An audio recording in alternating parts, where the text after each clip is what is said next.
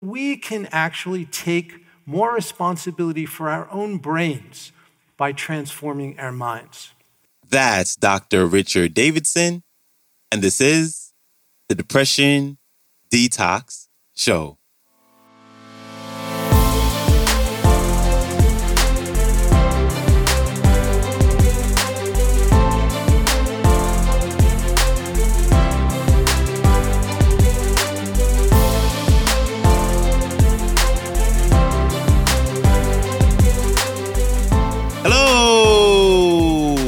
And welcome back to the Depression Detox Show, where we share ideas and stories to help you live a happier life. I'm your host, Malik Josephs. Happy Monday. I hope you had an amazing weekend, and we are jumping right in with this week's episodes. And we're going to be talking about a few of my favorite topics this week, and they are the brain, the mind, and the body, and how they're all interconnected. And I find it so fascinating that our thoughts have such a powerful impact on things like our health, our emotions, our moods. And our thoughts also have the ability to make us sick, and it could also make us well. And we have the ability to do that, to heal ourselves, starting with our thoughts. So I'm excited to have some great speakers to delve deeper into all these topics of the brain and the mind and the body this week. And in today's clip, our newest featured speaker is here to start it all off. So without further ado, here's Dr. Richard Davidson. Enjoy. I'm a psychologist and a neuroscientist by training. When I first began my career, I began with a question. Why is it that some people are more vulnerable to life's slings and arrows and others more resilient? And that question is still central to all the work that we do. And we were particularly interested in how we can nudge people along this continuum to nourish and nurture the qualities that promote human flourishing. In the early part of my career, I focused almost exclusively on the negative side of the equation, on adversity, on the brain circuits that were important for understanding why some people are more vulnerable to stress, why others may be more likely to develop a depression or anxiety. And then something very significant happened in my life. In 1992, I first met His Holiness the Dalai Lama. And this picture of His Holiness was taken in Madison, Wisconsin, and he's visited us several times. And he was the chief inspiration in our turning toward the positive. And in that critical moment in 1992, he challenged me, and he said, why can't you use the same tools of modern neuroscience to study kindness and to study compassion in addition to studying anxiety and fear and depression and stress? And I didn't have a very good answer for him on that day other than that it's hard.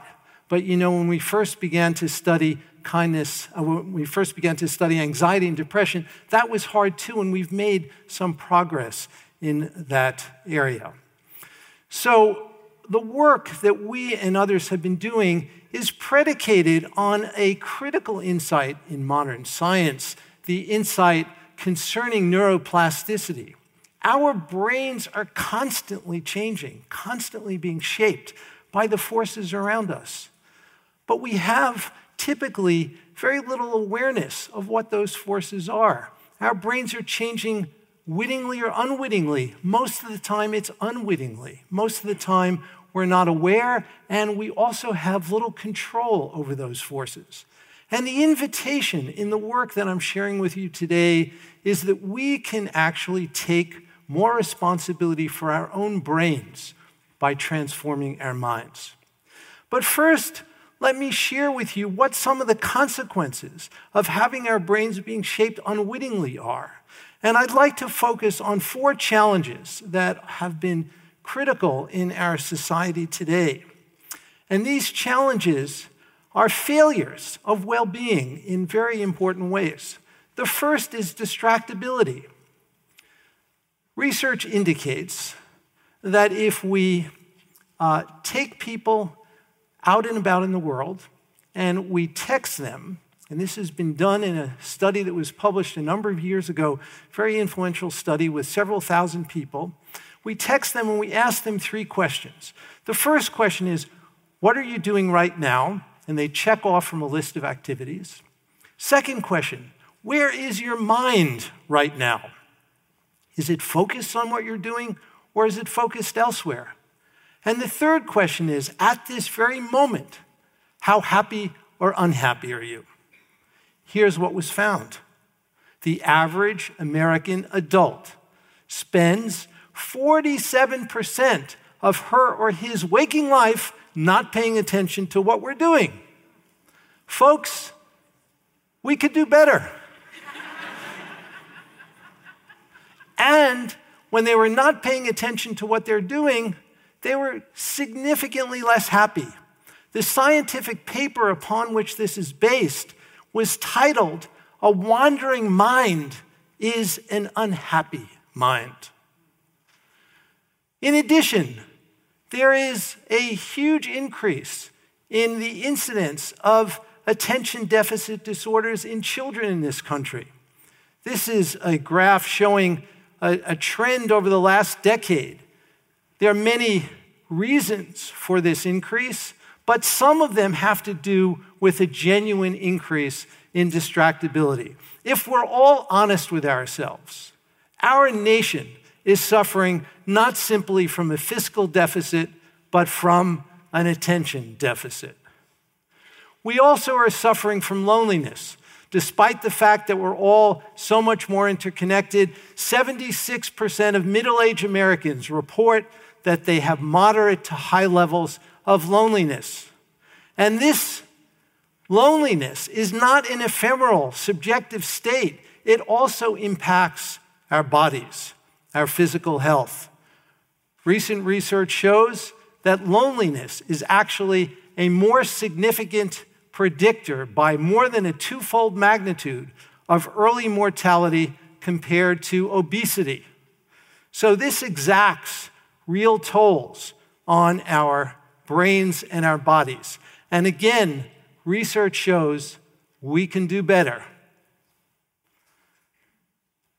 Negative self-talk and depression, we all have a narrative in our mind that we carry around about who we are.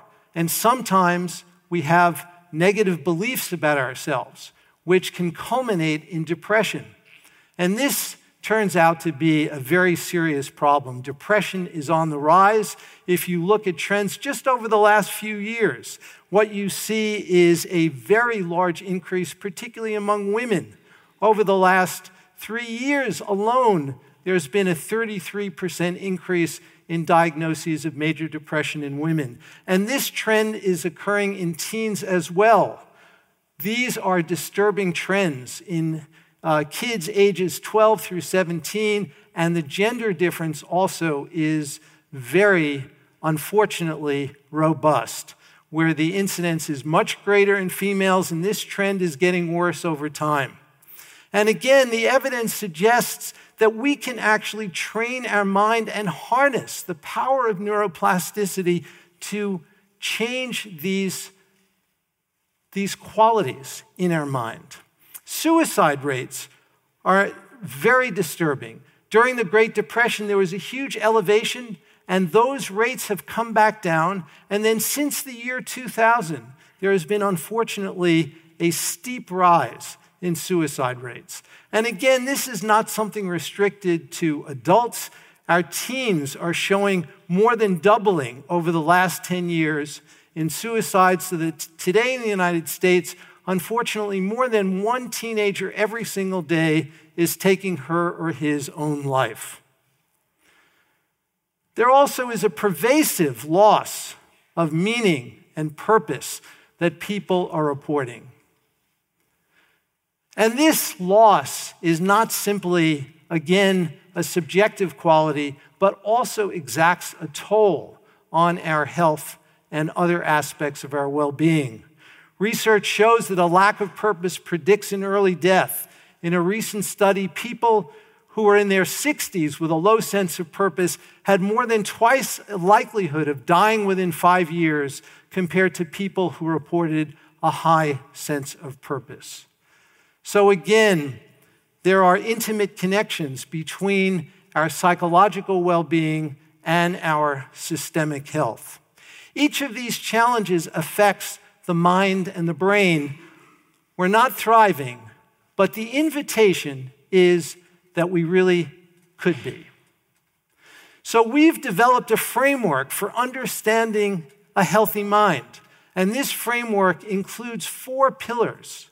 The first pillar is awareness, and awareness includes the capacity to focus our attention, to resist distraction. It also includes a quality that psychologists and neuroscientists call meta-awareness. Meta-awareness is knowing what our minds are doing. How many of you have ever had the experience of reading a book where you're reading each word on a page, and you read one page, you may read a second page, and after a few minutes, you have absolutely no idea what you've just read? That is an example of a lapse in meta-awareness. But the moment we recognize that we've been lost and come back, that is a moment of meta-awareness.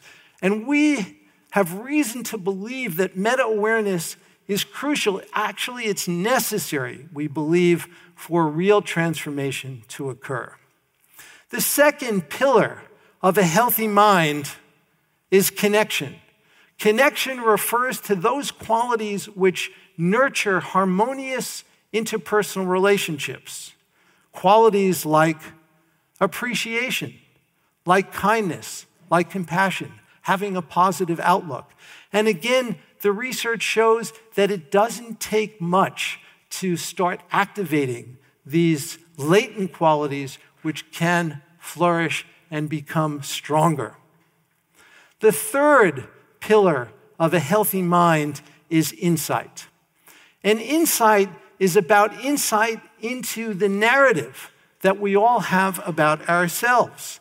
At the very extreme end of the continuum, there are people who have a very negative narrative. They have negative self-beliefs, and they hold those beliefs to be a true description of who they are. That is a prescription for depression.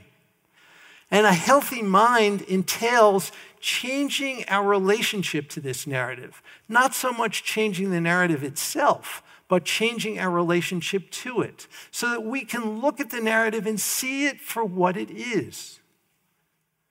What is this narrative? It's a constellation of thoughts. And when we can see it as that, we can foster more room, more breathing room, and this leads to increased well-being.